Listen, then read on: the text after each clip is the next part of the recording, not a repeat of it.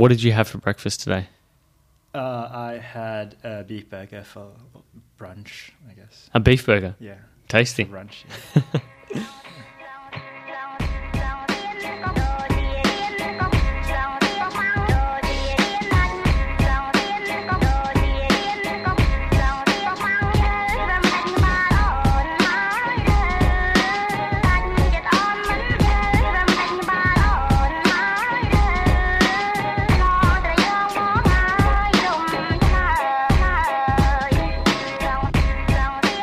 Welcome to the Uncommon Podcast. I'm your host, Jordan Michaelides.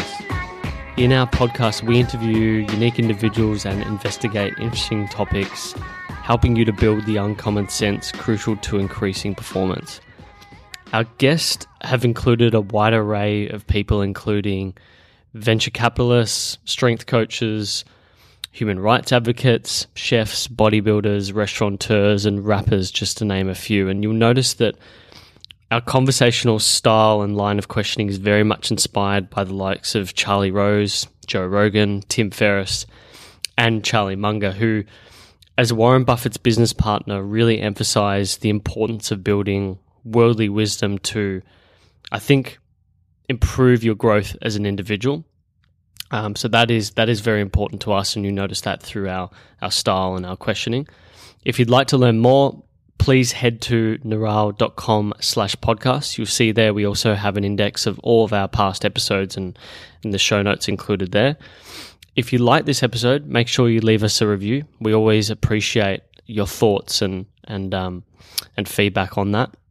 90% of our guests subscribe for priority access and our show notes, so perhaps you should consider that as well. Again, you can find the sign up page at Neural.com/podcast. That is NEURALLE.com/podcast. Don't forget to like us on Facebook or Twitter. It's just at Neural on either platform. In this episode, we recorded with Asher Tan, who is a Bitcoin entrepreneur within the Australian startup scene. Bitcoin is a fairly nascent area when it comes to the finance world, but is quite established within the world of technology. I think every man and his dog in finance now is talking about blockchains and Bitcoin and other forms of digital currency. So I think this is a really good primer on what Bitcoin is and its potential utility for the future across financial services. So we covered a few things, including what CoinJar, that is Asher Tan's business, is, what the Bitcoin industry is and other digital currencies, strength and weaknesses of Bitcoin, how the Bitcoin wallet works, how it establishes an ease of commerce and the challenges that can come with that, why people would use Bitcoin, and then other opportunities in fintech right now, as well as leaders and authorities in Bitcoin. So, like I said, I think this is a really good primer, covers the whole scope of the industry, and particularly for those who are new to it. I highly recommend it. So, without any further ceremony or ado, please enjoy this conversation with Asher Tan. All right, Mr. Asher Tan, or Bitcoin Jesus, as I'll call you on this Easter weekend. Thanks for joining. Glad to be here. Maybe we'll just start with a bit about who you are, what CoinJar is, and how you got to this place. So I have been running CoinJar for 4 years, almost to the date. I started it 4 years ago with two other co-founders, one who still is actively with the company. Before this, I worked as an analyst, for full disclosure, at the same company that Jordan currently works at. And before that, yeah, it was just university before that. Okay, cool. Now, I find it was really interesting. When we first met, you were leaving IBISWorld, and it was because you were essentially doing this Angel Cube thing, right? Yeah, it was at that time. Now, when you did Angel Cube, you didn't start out with a Bitcoin company. No, yeah, some people know this story, and I don't really like to talk about it too much, but it's just about time everyone knows I was working on a dating startup specifically for Asian people. It wasn't completely branded that way, but in essence, that was what it was. Okay. This was pre-Tinder, so I like to think that I was, You could have been Tinder. yeah. Now, who convinced you to not do that and switch to Bitcoin? Adrian Stone. It's probably the only person. Well, he told me to do something else, and we could get into the program, and I didn't listen to him. I just told him the same idea. I thought it was one of those tests of mental fortitude thing, but he was like, no. When I asked you to get a new idea, I meant get a new idea. So, I didn't really want to go back to work the next day. Talked to some guys and came back with a Bitcoin idea pretty much the next day. Oh, okay. Do you yourself have any like early moments of wanting to be an entrepreneur? Or was it simple as you were working full time and you were just like, I don't like this? No, I think even from early childhood, there was always a hustle somewhere. There was always an exchange, even, in the family. I'll do this, Dad, I'll trade you for this. Or even at school, making your own copy of bootleg CDs to sell to the class, or that's something. There's always a hustle involved. So I think it just manifested itself in different ways. Okay. And are there any lessons, I guess, that your parents told you, maybe directly or indirectly as a kid, that sort of spurred that on? Like, as an example, I always think of my dad. I say this on like so many episodes now, but I just saw the sheer amount of work that he did, like the consistent hours that he'd put in, how consistent he was even with his exercise as well. I'm just wondering if there was something there that they sort of instilled in you. No, completely not. My dad's a Baptist minister, and my mom's in sort of the ministry as well, and they've been in the ministry for as long as I can remember. I think I was born on like Easter Sunday or something, and my dad was giving a sermon. Wow. So yeah, I think my parents are quite detached from the business world. Very savvy people, but never savvy in. You wouldn't consider themselves business people. They're way too charitable to ever be business people. But I guess that's the part of that. You always have that working class man's chip on the son's chip on the shoulder. So happy for that as well. Are there any particular lessons that you've taken from your parents over the years?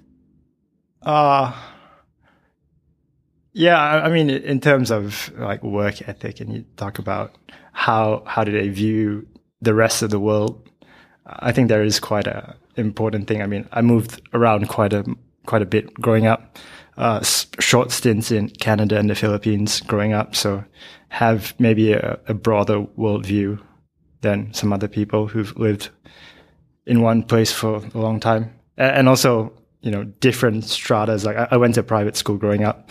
But I've also been to a public school in Malaysia, so having friends from like different spectrums, get a different perspective on things. So it's sort of like a worldly view of people, essentially. Yeah, I guess maybe that you could just sum up like maybe a bit more self-awareness, where you sit in the broader scope of things. There, many people agree with you on certain things, and there are people who. And there are equal amount of people, so it's not like everyone's entitled to their own opinion, and there's a lot of other people out there as well. What was it like then? So you were born in Australia? No, I was born in Malaysia. Okay, and how many years have you been in Australia now? Just over 10. 10. Okay, so what was it like, sort of jumping around the world and then finally coming back here?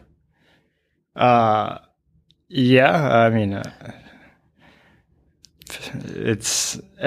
before this, maybe about my 6th year in Melbourne, but I was in Perth before this, and even from West Coast to East Coast, that's quite a difference. So I don't know. I'm always open, just try and take in as much wherever I go. Every city's got their own stories and things to teach you. Yeah. Now, I'm intrigued by, I guess, your journey through this whole startup journey, so to speak. So you started with Angel Cube. It's been, 4 years now? Yeah. What have been the key lessons that you've learned thus far? Like, what are the things that people just don't tell you when you first start a startup or a company, for that matter? Like the shit you're going to have to deal with. I mean, no one said it was going to, Coldplay, right? No one said it's going to be easy. No one said it's going to be so hard, right? But yeah, I guess, you only can, it's something to be experienced for yourself. Okay. It's just a long path and just keep on going. Were there any particularly illuminating experiences that you had in the first few years? Not really. I mean, I learn stuff all the time, and it's not one thing. You think it's going to be that one thing, but it's always something else, right? So it is more about the process, about the journey, how you keep on, repeating the same processes to reach success, I guess. And hey, I still face some of the same blockers that I do right now than 4 years ago, but I guess you become a bit more familiar with the process. You can overcome these things. I don't think I can really point to that one moment. Yeah. Do you ever, what do you think was sort of the biggest mistakes that you guys have made that you really learned from now? Because, a lot of people focus on, I don't know, I find in this whole startup game that people focus on the successes and not so much the mistakes that didn't cause a failure, but cause them a valuable lesson over the next few years. I don't think it was mistakes per se, it's just new lessons. I think there was a part when we downsized a bit the company that was particularly difficult, especially if the relationships are built with some staff members. But, I don't think I would have changed anything. It was just part of the process. Yeah. Some lessons are easier to learn than others, but I don't think it was the mistakes per se, right? It's just some things. Sometimes you just got to experience things for yourself. Yeah. And then you might want to reorientate the next time you face those challenges. So you might do exactly the same thing. What was it like having to fire those people? I guess everyone knew what they were in for. Right. So there were no surprises. I mean, you don't expect the highest amount of job security when you join a startup, especially not like a digital currency startup. Yeah. So I don't think it was just that, good working relationship, nothing wrong. I think over time, people have come to me and told me they've enjoyed their job. It was one of the better jobs or the best job they've ever worked at. Some people have come back to do more work for the company on a contract basis and stuff. So, I think it turned out pretty okay, but, I remember having this conversation with my co-founder, and I'm saying without the people, we don't have culture, and without culture, we have nothing. Yeah. And he's like, if you don't do something, there's not going to be a company. So forget about culture. You got to go out and do the unpleasant things, right? And as the CEO, as the co-founder, sometimes you just got to do those things yourself. Do you think that, I'm intrigued then, between you and your business partner, what do you think are your own unique competencies? What do you think that you guys are individually? That's so easy. I mean, I'm not sure if most people know my co-founder Ryan, but he's some sort of savant, sort of borderline. Yeah, I used to call him boy genius for many years, but I think he's 22 this year already, so I've dropped that moniker. He's just a very smart young man right now. But yeah, I mean, the company is as much, or probably even more him than me. I might do the podcast, but Ryan is undeniably the brain trust behind the operation. But when I met him, I wrote an email to my sister, and I only found his email after many years. And I wrote an email to my sister saying, I think I just met the Chinese Zuckerberg, right? Really? Yeah, because when I met him maybe about a year before we started working together. So super impressed by how smart he was. And then I asked myself, if you found a Chinese Zuckerberg, what could you do? Yeah. And my idea was like, well, I only could be the Sheryl Sandberg to Mark Zuckerberg, right? So I could probably try and get the best out of this person. And it's going to be a beneficial relationship for both of us. So that was what I sort of sought out to do, right? Just be an excellent filter and manager of good talent. And I see myself doing that with the larger company as well. Yeah. What do you think it is that makes him so smart? Is it just pure raw intelligence, or is it the ability to use that intelligence the right way? I think it's both. I mean, undeniably, he's got more brain cells up there than 99% of the populace. But just as tenacity as well. I mean, he's had as much adversity and hardship as probably more than a normal person, right? So how he's been able to come back from that and filter that out, I think that's been just as impressive as, his natural ability as well. Yeah. Now I want to get into Bitcoin, but there was something that we were chatting about before, and that was about the whole, VC startup game and funding and all that whole process. But maybe just talk to people about what CoinJar is and how you have gone about building that company over the last 4 years, like maybe the different stages of that. Okay, so CoinJar is a digital currency wallet and exchange. So you can buy, you can sell, you can hold digital currency like Bitcoin on CoinJar.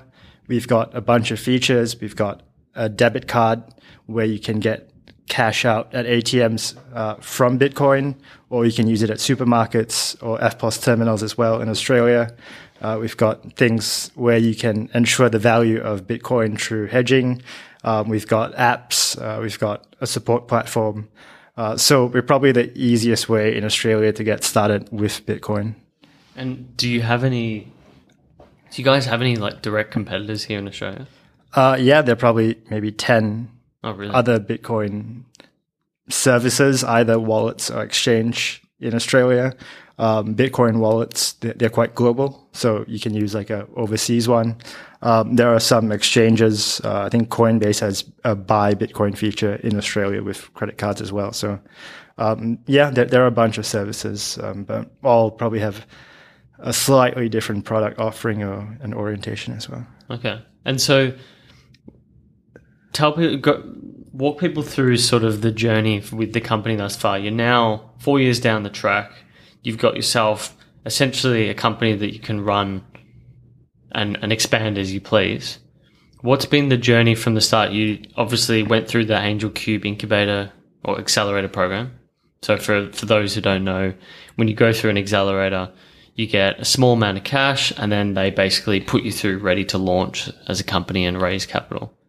Yeah, so I think through those 3 months, it was apparent if we couldn't find a way to either raise money or make a small amount of money per month, we would did. Like I would have to get a job. All right. So I think that sink or swim time was, very crucial time.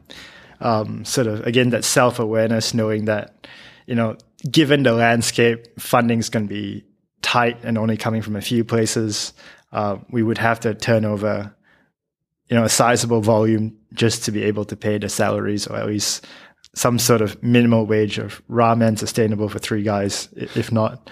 And I think that was just the hustle to get to the end of the line. And I wouldn't say the easiest, but most people expect that you try and raise money after those 3 months to stay alive, and that's what we managed to do. Okay. So that gave us a lifeline, and that sort of coincided with us earning a decent amount as well. So not only did we get one thing, the funding, but we also, I guess we were revenue positive after those 3 months as well. Really? And that was just by doing the Bitcoin exchange bit. So we started trying some Bitcoin merchant services, and that was okay, but not great. And then we did the buy and sell Bitcoin, and that was quite popular. And so that was the thing that's really sustained us so far. Okay. And so after that, you obviously at some point went and had to raise money. And so you were initially based in Australia. And then at some point, I'm intrigued by how it seems hard in Australia to have a digital currency company. Like at some point, you guys were essentially not so much forced, but you really had to go overseas, didn't you? Because of some sort of legislation change or... Yeah, I think one aspect was our primary VC, Blackbird, has always had a strong emphasis on global companies from day one. And similarly, Ryan and I would like to have a company that wasn't just focused on Australians. So I think there was some impetus to try and push overseas. The UK was quite compatible in terms of demographics. We thought if Australians could accept our product, the British would have a similar outlook. We did a bit of travel around Europe and felt that was the easiest place to set up. So I think half of it was to do with growth, but as you alluded to, there were some outstanding GST issues in Australia that also made sense for us to try somewhere overseas. So we do have an office in London. Yeah. I heard at some point that Bitcoin companies were like having their, I don't know who was saying this to me. Either I read an article or Adrian told me, like at some point the government had started freezing Bitcoin companies, like their bank accounts or their trust accounts or something like that. We've had a number of our accounts close. I'm personally banned from certain Australian banks. Really? It is a tough decision. It's never fully articulated why, but it's our understanding that there are some compliance rules that makes you a very high risk customer to banks, and you don't really provide any real benefit to financial institutions as well. So from a commercial perspective, you're adding a lot of risk for almost no benefit. So what do you think the risk, what do you think they see the risk is? A lot of it has to do with AML, anti-money laundering. So the bank wants to know who the ultimate custodian or the user of the funds. And with a lot of these digital services, you may not know who the exact recipient is. So there are fears that there may be some ambiguity around that. So that just adds to the risk. Now, is that ambiguity because with the wallet, and we'll get into this in a moment, but with the wallet, the wallet is encrypted, right? So you can't really know if the person... I think it's not really any technological thing per se, but there have been some precedent cases. Liberty Reserve, if you go look at it, I think NAB or Westpac got stung with that one. I guess it's just people covering their asses, and as much as I would like to moan and groan about how they're trying to squash the little guy, I can understand it's just a commercial decision. It's nothing personal. Yeah. So, because it was funny to me when I heard this, because I used to work at Go Markets, which is like a foreign exchange company, one of those forex trading companies. And just the things that I learned about that whole industry, it's just very dodgy, man. Like even like this, and particularly the companies that are coming out of like Southeast Asia and mainland China, these forex FX companies, so to speak, the whole KYC thing. I remember there was so many instances because we had to do AML CTF training, and it was dodgy. Not so much the companies, but the people sometimes who were loading up these accounts. Yeah, it's a difficult one, right? You want to have an environment where people are permissive and people are experimental. At the same time, you're also trying to clamp down on these things sometimes for very good reason as well, right? So, there has to be a balance, and there are no right answers. Yeah. And it's a different world. I mean, there are so many new ways to transfer value. Legislation has to keep up. It's always, lagging behind. I don't think so. That's just the nature of the beast. I guess we just have to keep on collaborating and find good outcomes. So you're in a place now. I was going to say, if you want some more of that tea, you're all good. We're drinking some fine green tea. So you're in a position now where you've got a company that essentially you can do what you want with. It's, as far as I think you were saying before, it's not like an ordinary startup where you're basically reliant on having to raise capital.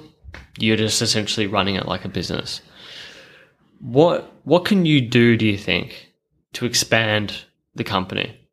And we were talking before about like KYC, essentially. Have you ever thought about that maybe as a service? Offering it as an auxiliary service to financial service companies as like that conduit? Yeah, so I think thoughts on growth, the easy ones are always international growth, so replicate what you have somewhere else. We've tried that. I think as much as we can replicate our product, that comes with also we replicate our problems that we have here overseas as well. Yeah. So as you alluded to, banking, we have banking problems in Australia. Most places where we want to go, we will face similar banking hardships. And that's not just a Bitcoin thing.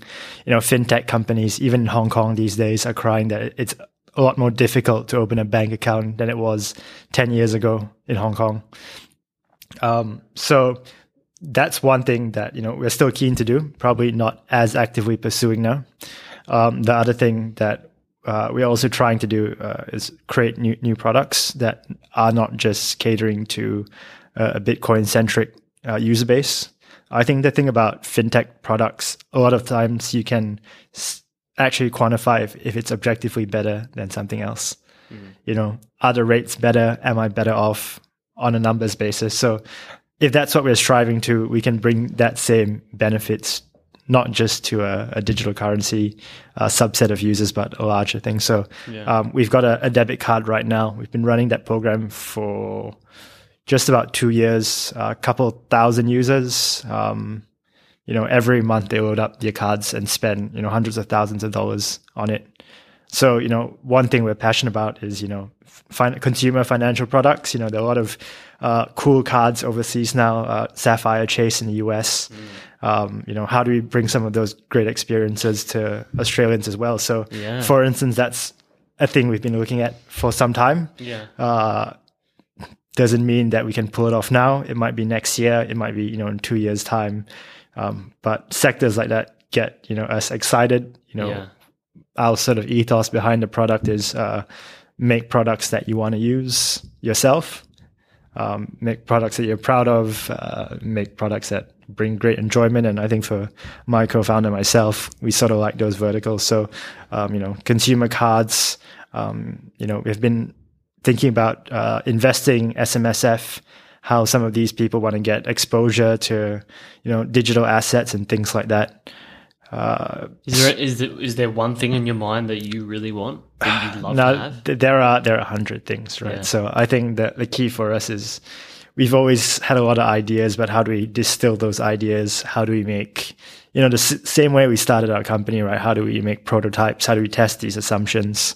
People say, what are you doing? But we always have, 100 different things going all the time. Probably our weakness is, lack of focus maybe.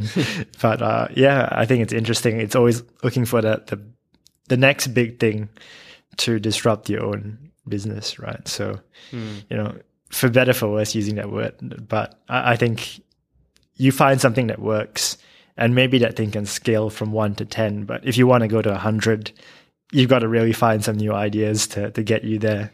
There's only so much you can tweak out of certain models. So, we're sort of brave to always try new things.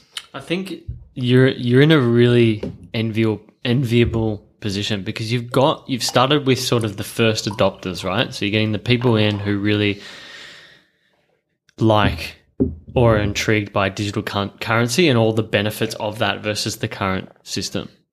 And if you can show that it can work there, you can expand it into other products that normal people would use. You then bring them into your ecosystem and the experience of that. And you would essentially get them, as soon as you introduce people to the idea of using Bitcoin and the ease of use versus the current money system, it's only up from there, I think. Yeah. It's intriguing you mentioned about the Sapphire Chase. Is it the points system in particular that you're looking at? Or is it just like the benefits that are associated with that card? Yeah, I mean, we released our own like reward system last year, and I think that's just been, both a challenge looking at it as a software product in itself, but also how people react to reward programs. And we've got a sizable user base now where we can actually see this thing play out in real life. Do we put more points in the system? How much liabilities do we want? And we've learned that it's as much about managing these reward systems as it is building them. I think there's an article out in the New York Times today, and they said that the thing wasn't about the rewards. It said the card made them more interesting. What? Really? Yeah. So, they said, if you have, in the New York Times article, it said if you're an Amex, you would be a bit of an old world money snob. But the Chase Sapphire, it's like $100 or $300 of Uber credit on it. It shows that I'm an interesting person as opposed to I have money. So are you saying it's like social capital to have specific cards over others? Yeah, I do think there is something, You know what? It makes total sense. Every time we see my partner's parents, I love when we get into the topic of Amex and they start talking about like their Amex and, how they have, what's that, not the Centurion, but it's like a black card and it's really, really thick. They used to always go on about that. It's quite intriguing. I tell you who you'd enjoy a conversation with, who would be good to introduce you to, is this guy, Steve Huey. Have you met him? The points whisperer. Guy? Yeah. He's actually going to be down in Melbourne in May. So okay. But I think it's interesting. I mean, it has parallels to digital currency. Why do we stock up on tokens? What is value? What's perceived value? Where do I store my value? So I think, just trying to learn from both aspects of the ecosystem, trying to see how that works and benefits a business as well. Yeah. And how do you structure a rewards program that really appeals to people when now it's so competitive? Airlines have, more value in their points programs than the airlines itself than flying, so. That's the trick. You saw that. Have you seen that article on Bloomberg? Yeah, I have. Yeah. Yeah. So it just shows, man, that they dominate that whole thing. Now, I want to get onto specifically Bitcoin, because so most of the people we're talking to, the young professionals or they're professionals, they don't know. Maybe they've no doubt heard about Bitcoin. They've seen certain pieces on it, but they don't fully know or understand what it is. And every time I think about talking about this topic, it reminds me of that. I don't know if you know that Today Show clip, and the hosts, they're talking about, what is this internet? And they're like, what is this email? And it's like back in 94 or something like that. So if you were to let's say you were to sit down with my parents, they know financial services pretty well, but they've never heard of Bitcoin. How would you explain it to them? I think the tagline that sticks to me is the Internet of Money. Yeah. Is that Andreas Antonopoulos or someone like that? I think it might be. So I think that sums up some of the key ideas around this. So it's decentralized. So there's no party that really owns Bitcoin, just the same way as you would ask who owns the Internet. There are people who own parts of the infrastructure, but not the whole idea. What does that mean? That means there's a diverse spectrum of participants. Well, ideally there is, and it's good for transferring value and storing value. Okay. And there's some sort of debate amongst users on what it does best and how do we optimize it. But I think those are the core ideas around it. So if you could store and transfer value, maybe parallels with gold, precious metals, on a network that's not controlled by one entity, what does that look like? What can you use it for? Maybe payments, securing data, securing wealth, securing value. And I think that another aspect that makes it interesting as well, it's because it's all digital in nature, it's programmable as well. Yeah. So if you think about, internet money, think about programmable money as well. And if you could program your money to do actions, what does that look like? Yeah. in real life. So it's sort of bordering science fiction, but we're actually quite a lot closer probably than. When people say to you, but with physical gold, it's something tangible versus Bitcoin. What do you say to that? Yes, it is tangible, but what are you going to make? Are you going to make jewelry out of it? What can you do with it? So how useful is the asset you're holding? So, gold is definitely useful. Silver is useful for certain purposes, but, it's always about diversification, right? So, different tools for different problems. I think like the way of looking at it is it always comes back to what we're using. Money is just a means of exchange. Like if you really go back to value, you would have to own, we'd have to be bartering with physical things. Like I want a lamp and I trade you for a kettle as an example. I just think that Bitcoin itself just offers a far more efficient and quicker means of exchange than say physical cash right now. Yeah, I think there's a lot of debate around the origin of Bitcoin story. Many people, myself included, use or start many Bitcoin 101 sessions by trying to explain the barter system, that there were rocks and then there's a ledger. And, now it's gone from that to whatever we have today.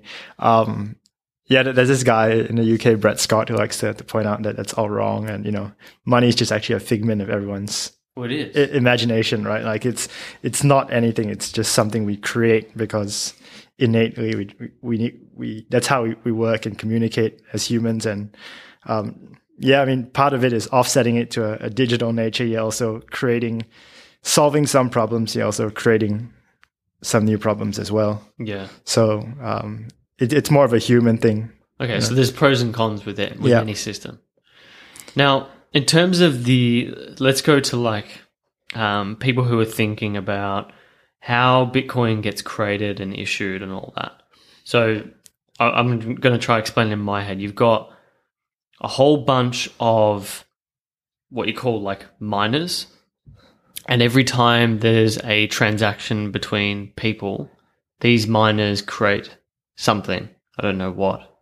What is that something? They create blocks of information. Okay. So they secure the information that is processed, and by doing that, they unlock a reward.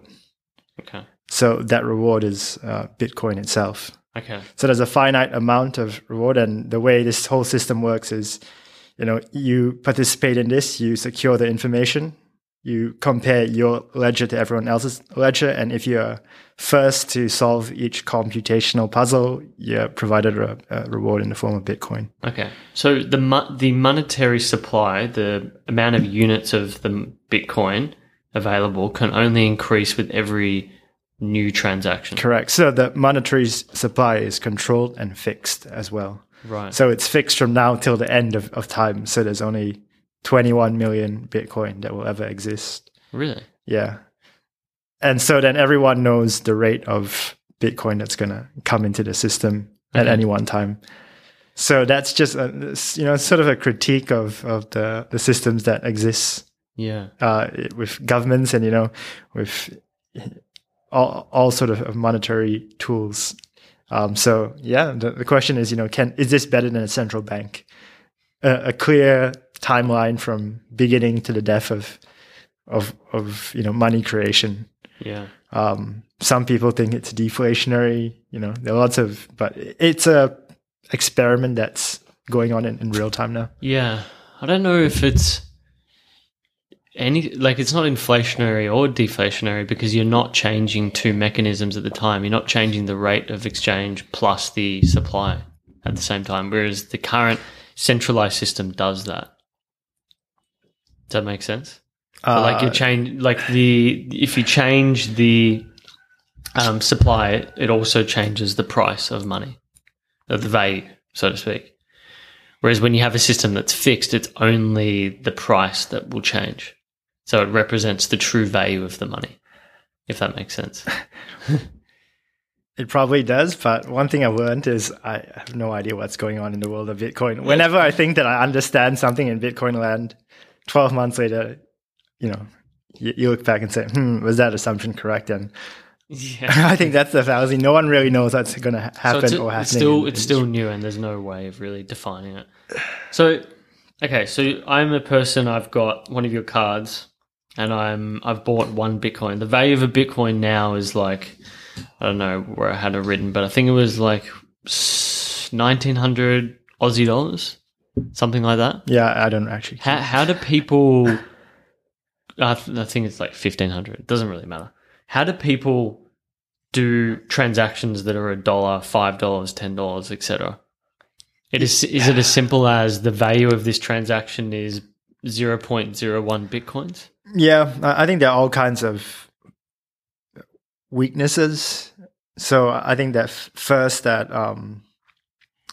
most purchases are still quoted in fiat currency, so Australian dollar usually, to compensate for the volatility of the currency.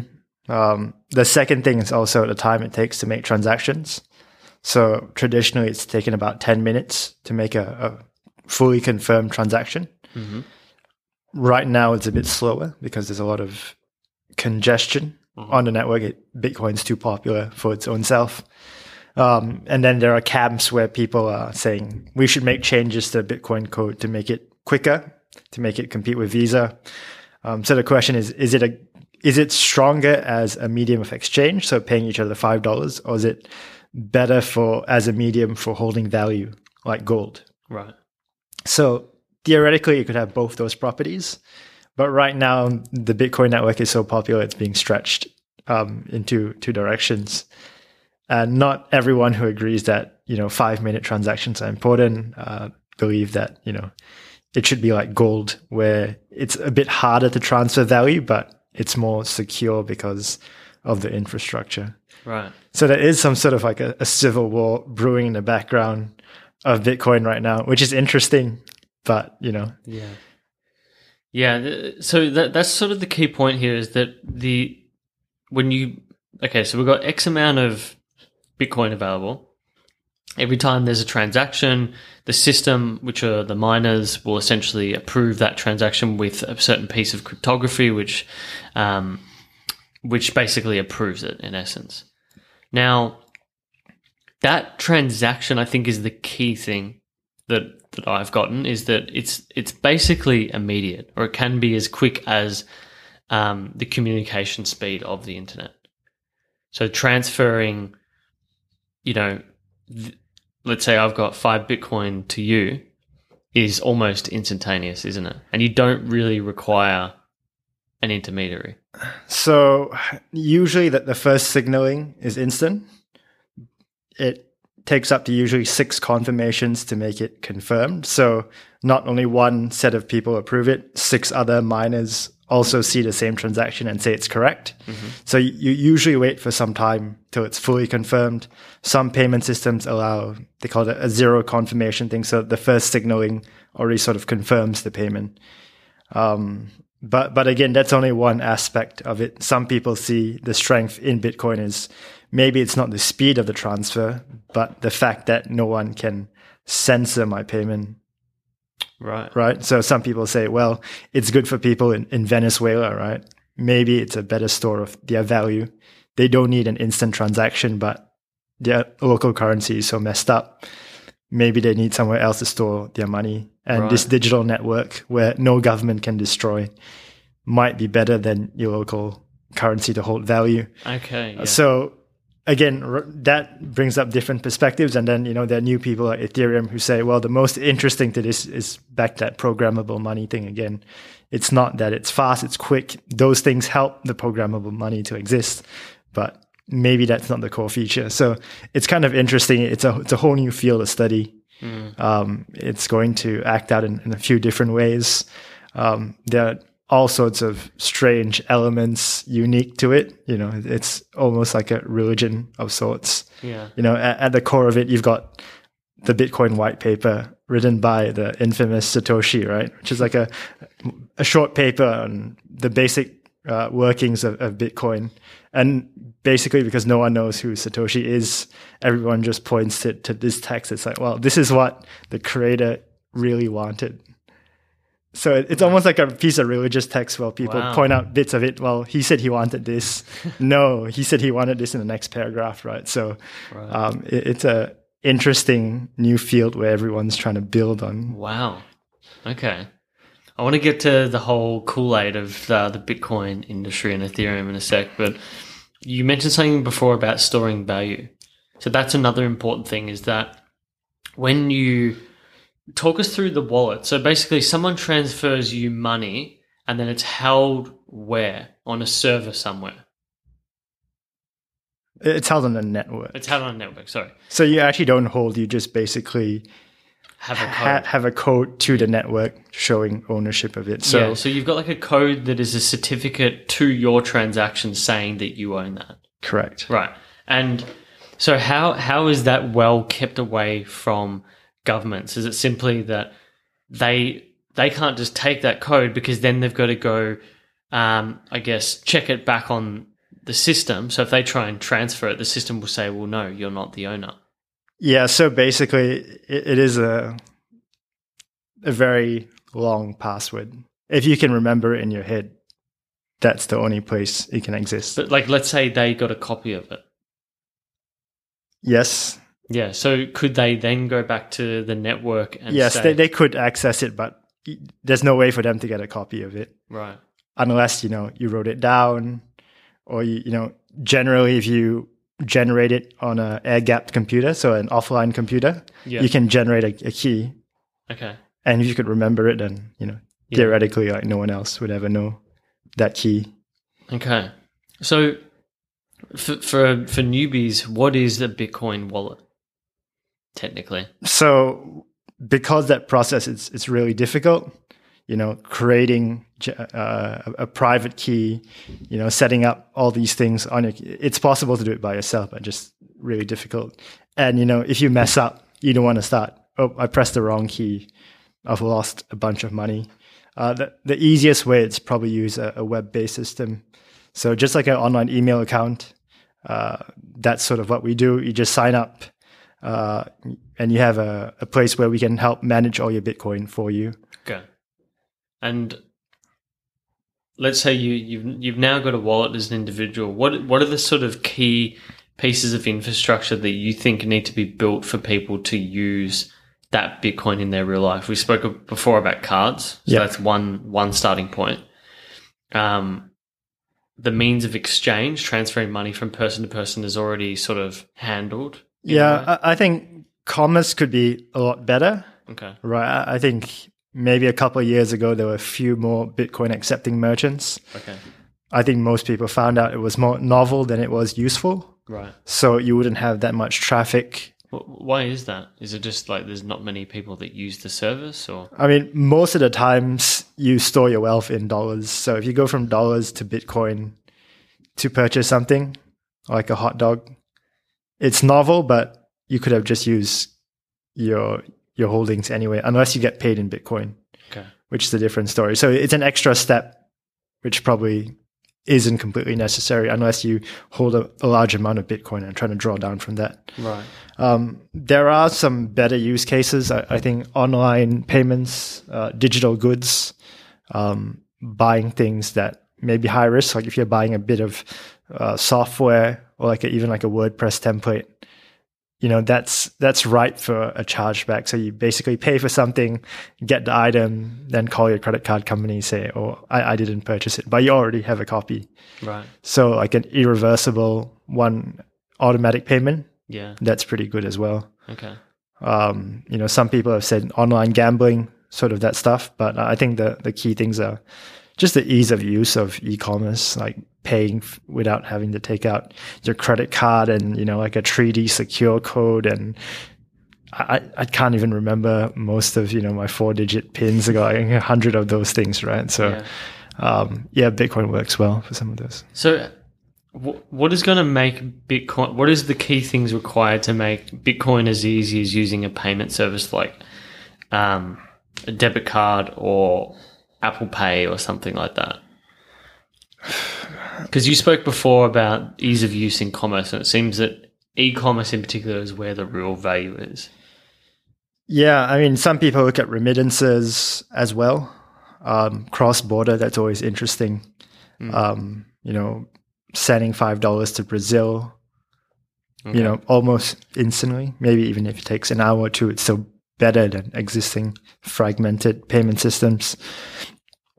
What does it take to get us there? I think there needs to be more organization in terms of, the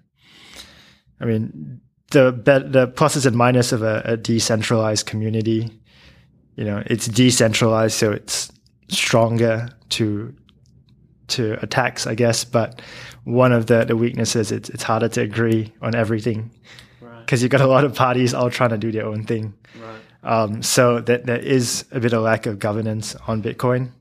If that's a good thing, if that's a bad thing, who knows? But it's definitely facing some challenges in terms of making the network all that it can be. So what is it that you need people to agree on to make it better?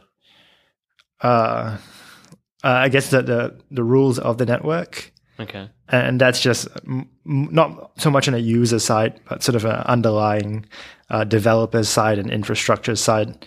There's a huge argument again. This civil war, as I was trying to mention, is how big should each block size be? How much information should we transmit? Do the guys in China, where a lot of the mining is done, how much say do they have over the protocol versus the software developers who are working in the US? Yeah, so that's an interesting thing, right? So maybe tell people about where are most of the miners? They're in China. They're in China. Mainland China. Yeah. And that's just because there's cheap electronics in China and people... cheap electricity. Yeah. Oh, wow. Okay. Yeah, so you've got to make it... I mean, mining is a byproduct of how much your machines work, and assuming most people have quite similar hardware assets, then it's only how much power do you put in and whether that's worth the payoff of the Bitcoin coming out the other side. Yeah. Have you seen that? I'm guessing you've seen that advice doco on the Chinese Bitcoin miners. Oh, yeah. I mean, there's lots of crazy technology going out, Yeah. There's one company that I'm not still sure they do, but in the Arctic Circle, they've got these hanging doors that open and let cold wind blow through. There's another big company that have an island where I'm not sure if they're still doing it, but they were piping up water from the ground and cooling their computers and then some sort of James Bond type shit. Yeah. Okay. So, yeah, I mean, there's so much promise in the Bitcoin network, in the technology. There just needs to be more organization. Yeah. Without ruining the decentralization. Yeah. How do you think that can happen? Is it as simple as there needing to be a foundation, like with how Ethereum have got sort of a non-for-profit that runs it? I don't have any answers, to be honest. It's a cool experiment, right? How much can we... Everyone likes to say things like game theory. What does that really mean, right? Everyone, I think, has an interest that this network survives. Many people have invested time, money. I think most people have good intentions. Yeah. But that's not really enough. Let's see how it plays out. I mean, I'm just another participant, right? And I'm just trying to make cool and interesting products, and that's my take on it. Yeah. Now, when it comes to digital currencies, obviously looking into this, you've got... I mean, the big thing I noticed is, and I've seen every interview with Andreas Antonopoulos on Joe Rogan. I don't know if you know the Joe Rogan Experience, but he was on that quite a bit. Seeing people like Max Kaiser screaming at some event that all the central bankers in the world are digital terrorists and shit like that. How much do you think that there's a lot of sort of drinking the Kool-Aid of Bitcoin? I feel what's this alternative of Ethereum? How does it sort of differ to Bitcoin? Do you know much about it? I think I don't know too much about Ethereum. The benefits are basically smart contracts, again, more on the programmable side than store of value. So they basically have this sort of a virtual machine, which think of Bitcoin, sort of all these computers lined up, but it can execute code on the network. So basically any code that you can write in any other programming language, you could actually sort of pass that same code through this whole decentralized machine. Oh, this is on the Ethereum. Yeah, so that's the Ethereum network. So if you think whatever commands a computer could do, a decentralized network could run those same commands. Right. So basically you've made like that's the real Skynet there, right? So a machine made of many other machines that can run code that confirms on all those machines. Right. So basically it's a ledger or a network that is like Bitcoin, except it runs with multiple forms of code. It runs its own type of code, but any type of programming that you can create somewhere else, you could create on this network as well. Right. So the early use cases, they've made things like the DAO, which was that was like quite an infamous blow up, but it's quite kind of interesting experiment, right? Do you want to explain that to people what it was? So one of the largest and most successful crowdfunding events in the history of crowdfunding was an organization called the DAO, the Decentralized Autonomous Organization, and it's basically like a VC fund where programmed by code, and people would put their money in like $40 million worth into this software programmed VC fund to invest in other projects through voting. Yeah. Unfortunately, some people found a loophole in the code and started doing messy things with it, which made the question, is code the exact rules, or was the intention to write the code, the rules, and that sort of blurs into, can a self-governing online system actually be self-governing? Right. Yeah, because so there was money. Was there money stolen, or yeah, there was some money stolen. So yeah, that was quite intriguing. So the whole premise was that you'd have this system, and then there was a board that managed the DAO, and they would invest on the DAO's behalf, or it was simply that the people who had tokens in the DAO would just vote on a company. Yeah, something like that. Wow. Yeah. And how do you know how that was connected to Ethereum? It was just the tokens for the DAO exchange. So I think it was run on the Ethereum network. Ah, okay. Right. So that created a mini split. Some people who had, what the board of Ethereum did was sort of reverse some of those decisions to pretend that thing didn't happen, like exclude the bad bit from the network. And some people said, well, that bad bit is part of the network, so they've created their own little fork. Right. Two versions of history, one that acknowledged some of that bad shit went down, some of it that sort of ignored. Yeah. So now they're trading like the two types of tokens. There's like Ethereum and Ethereum Classic. Wow. So it's trading in two different versions of history. Wow. So yeah, it's interesting. Yeah. So Ethereum, just for those again who are listening, it's really just a network. It's not so much like Bitcoin, a means of exchange or a store of value. Some people use it for that. Again, it's not mutually exclusive, right? Yeah, but it seems to be mainly used as a network for transactions or for smart contracts. Smart contracts, that's it. Yeah. Yeah, because when I first was looking at it a few years ago, I was a bit confused. I was like, what is this? How does this work? Smart contracts, it seems like a programmer's thing. And it's sort of become more apparent as to what it is. Okay. So why would someone want to use Bitcoin?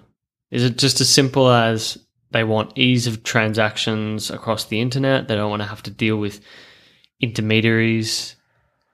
I think the majority of people still look to it as a speculative investment. Okay. So I believe that's why many people buy Bitcoin, financial upside, which goes back to the store of value argument. But yeah, I think there's also the e-commerce aspect of it. Some people decide to trade on it for whatever reason. Maybe some of it is, geographical. Some of it is, I sell a product that's not going to be accepted by eBay. I'm going to sell it on my own open store.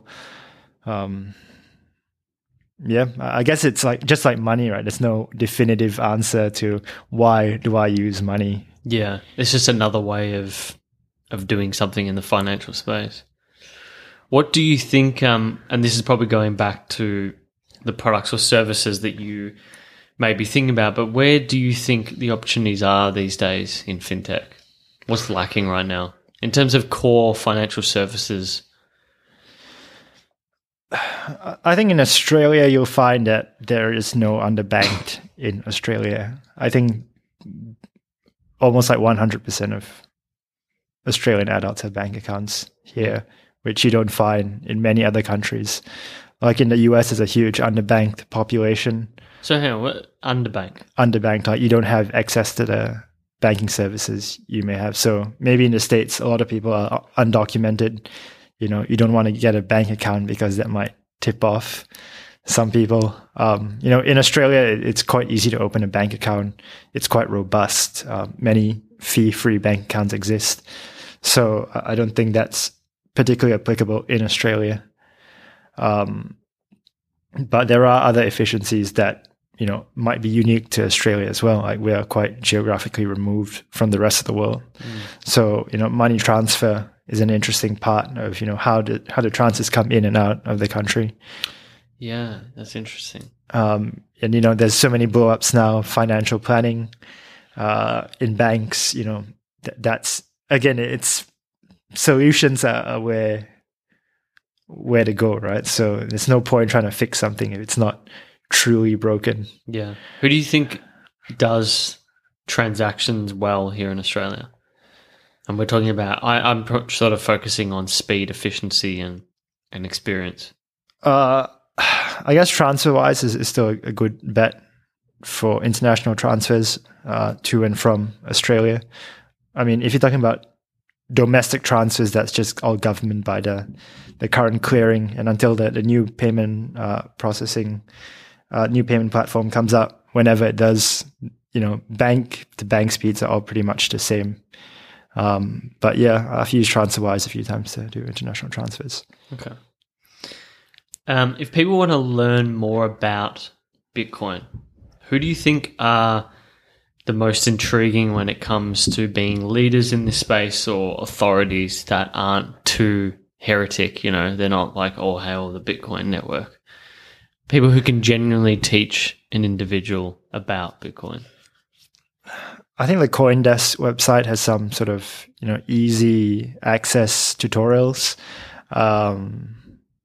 But I think like Antonopoulos' book on O'Reilly is pretty good. It's slightly technical, and again, he might fall into that bracket of, you know, a bit of a Bitcoin evangelist, but I guess most people in the field tend to sound a bit excited because it is exciting. And, you know, if you want to teach, then by all means, someone who's passionate about the topic.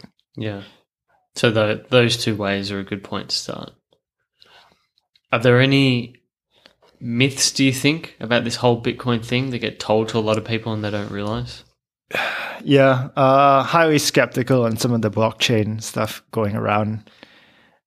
So for, again, those listening, blockchain is sort of taking the essences of Bitcoin's infrastructure, but removing the Bitcoin side, so the money side, and saying, let's just put information in these databases and process them the same way we do Bitcoin transactions, which sounds really good in many instances, but it's not problem specific. It's an infrastructure and architecture decision, which is not completely the same as let's build a company. Like I don't say I'm going to build a company with this tech stack. That's not the real goal of the company. So there's a bit of fluff in that sector right now. I think, you're definitely right. You hear people talking about, I'm starting this company, or just, shit within the industry, and they talk about having a blockchain system, and it's just like, well, seems like to me that's just a decision whether you're hosting your code on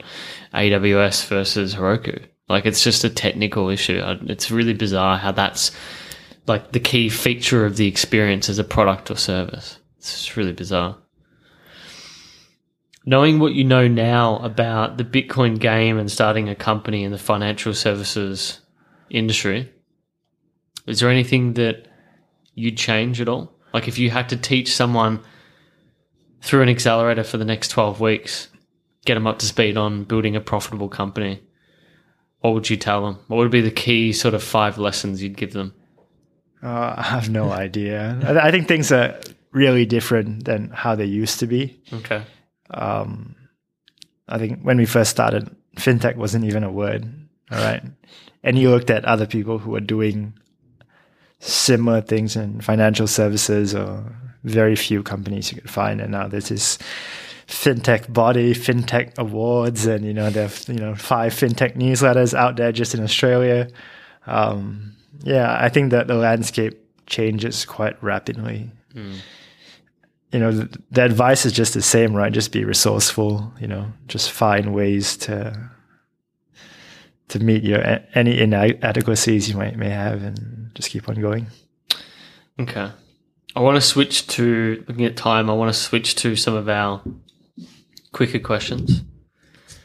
Do you have a morning ritual of any kind?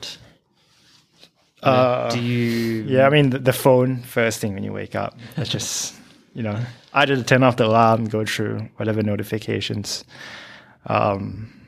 Mornings, maybe I go to the gym in the mornings 3-4 times a week, if I'm lucky, at least twice. Yeah. So do classes and stuff like that. Do you have any, do you meditate or anything like that? No, not really. I've done some of the headspace stuff before. Haven't really kept. I've done Wim Hof breathing exercises. Do you like that?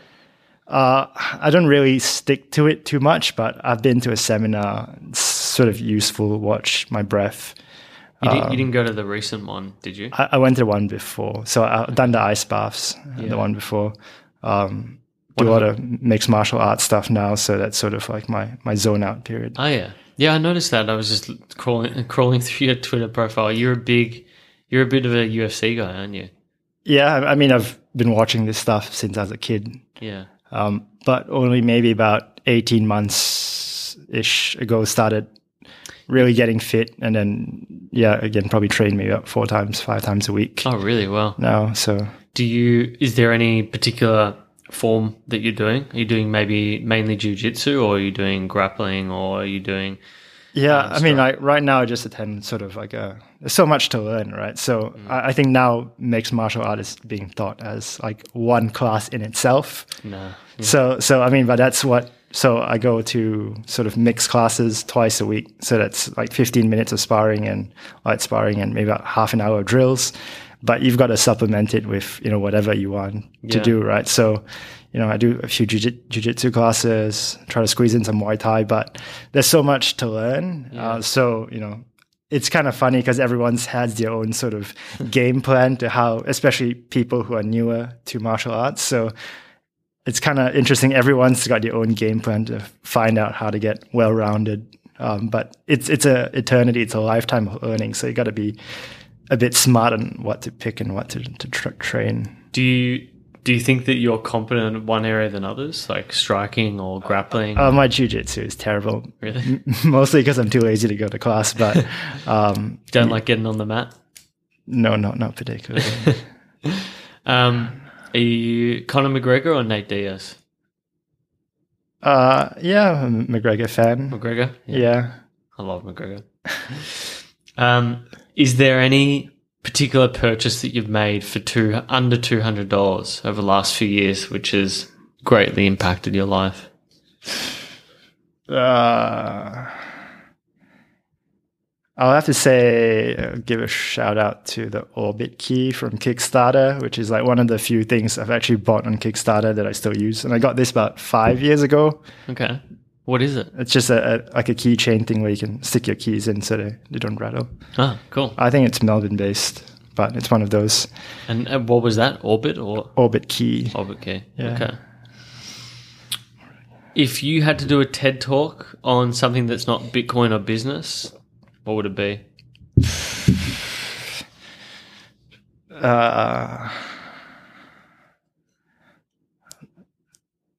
I don't know, either probably relationships, finding your soulmate. I still have a bit of interest in those, those areas. I think it's fascinating. Okay. So that's what you do. Is there any particular, if you had to give someone a book of some kind, maybe at Christmas, that has had a major impact on your life, what would it be? It depends on the person. Okay. The last book I gave my co-founder the Phil Knight book, Shoe Dog. Shoe Dog? Yeah, about the guy who started Nike. Ah, okay. Wow. It's one of Bill Gates' favorite books last year. Right. Yeah, it's an interesting story. What in particular in that story really stood out to you? I think it's just a bit of the founder's journey, and I think we take for granted how people didn't really wear sneakers, 50 years ago. Yeah. It's a common thing now. Everyone's wearing sneakers, but 50 years ago, people just didn't wear trainers. That's a good point. Yeah. I'm going to have to check that one out. Obviously, we'll reference that as well. When you think of success, is there any particular person or thing that comes to mind to you? Situation in life? No, I mean, I meet so many successful people, or people I look up to who I consider a success. And, not all of them have the same number of digits in their bank account. Some of them, have families, some of them don't. Yeah. They might not consider themselves successful, but I look at so many people and think they found, joy in what they do. And I think that's great. If you could have a billboard anywhere in the world that could say anything you wanted, what would it be and where would it be? The most expo. No, yeah, it would be my company's ticker on the New York Stock Exchange. I love it. And the last one, which I think is always a tricky one, but some people can get to it. But what's one thing that people think is crazy, but you think is just, you can't believe that people don't understand it, or sort of what important truth do very few people agree with you on that you're almost certain on? Like, what seems obvious to you but not to others? That's the Peter Thiel question, isn't it? It is, yeah. Yeah, just don't be a dick. Be nice to people. Everyone might agree with that, but I don't see that practice enough. So be nicer to everyone. All right, Asher, where would people find you on social media and whatnot? Twitter, Asher TN. That's pretty much it. Okay. Yeah, and we'll reference CoinJar. And CoinJar, everything CoinJar, yeah. Is it .com? Yeah. Yeah. Well, look, Asher Tan, thank you so much. Bitcoin Jesus, as I said before. I know you love that one. It's been a pleasure. Thank you. Thank you. Thank you for making it this far. We really do hope you enjoyed this episode. Make sure, as I said at the start, leave us a review. We always appreciate feedback and thoughts on each episode. You can head to Neural.com/podcast and join the 90% of our listeners with priority access. So if you want all the show notes and when an episode is released first, that'll be available to you. Don't forget to like us on Facebook or Twitter. It's just @Neural. Until next episode, thanks for listening.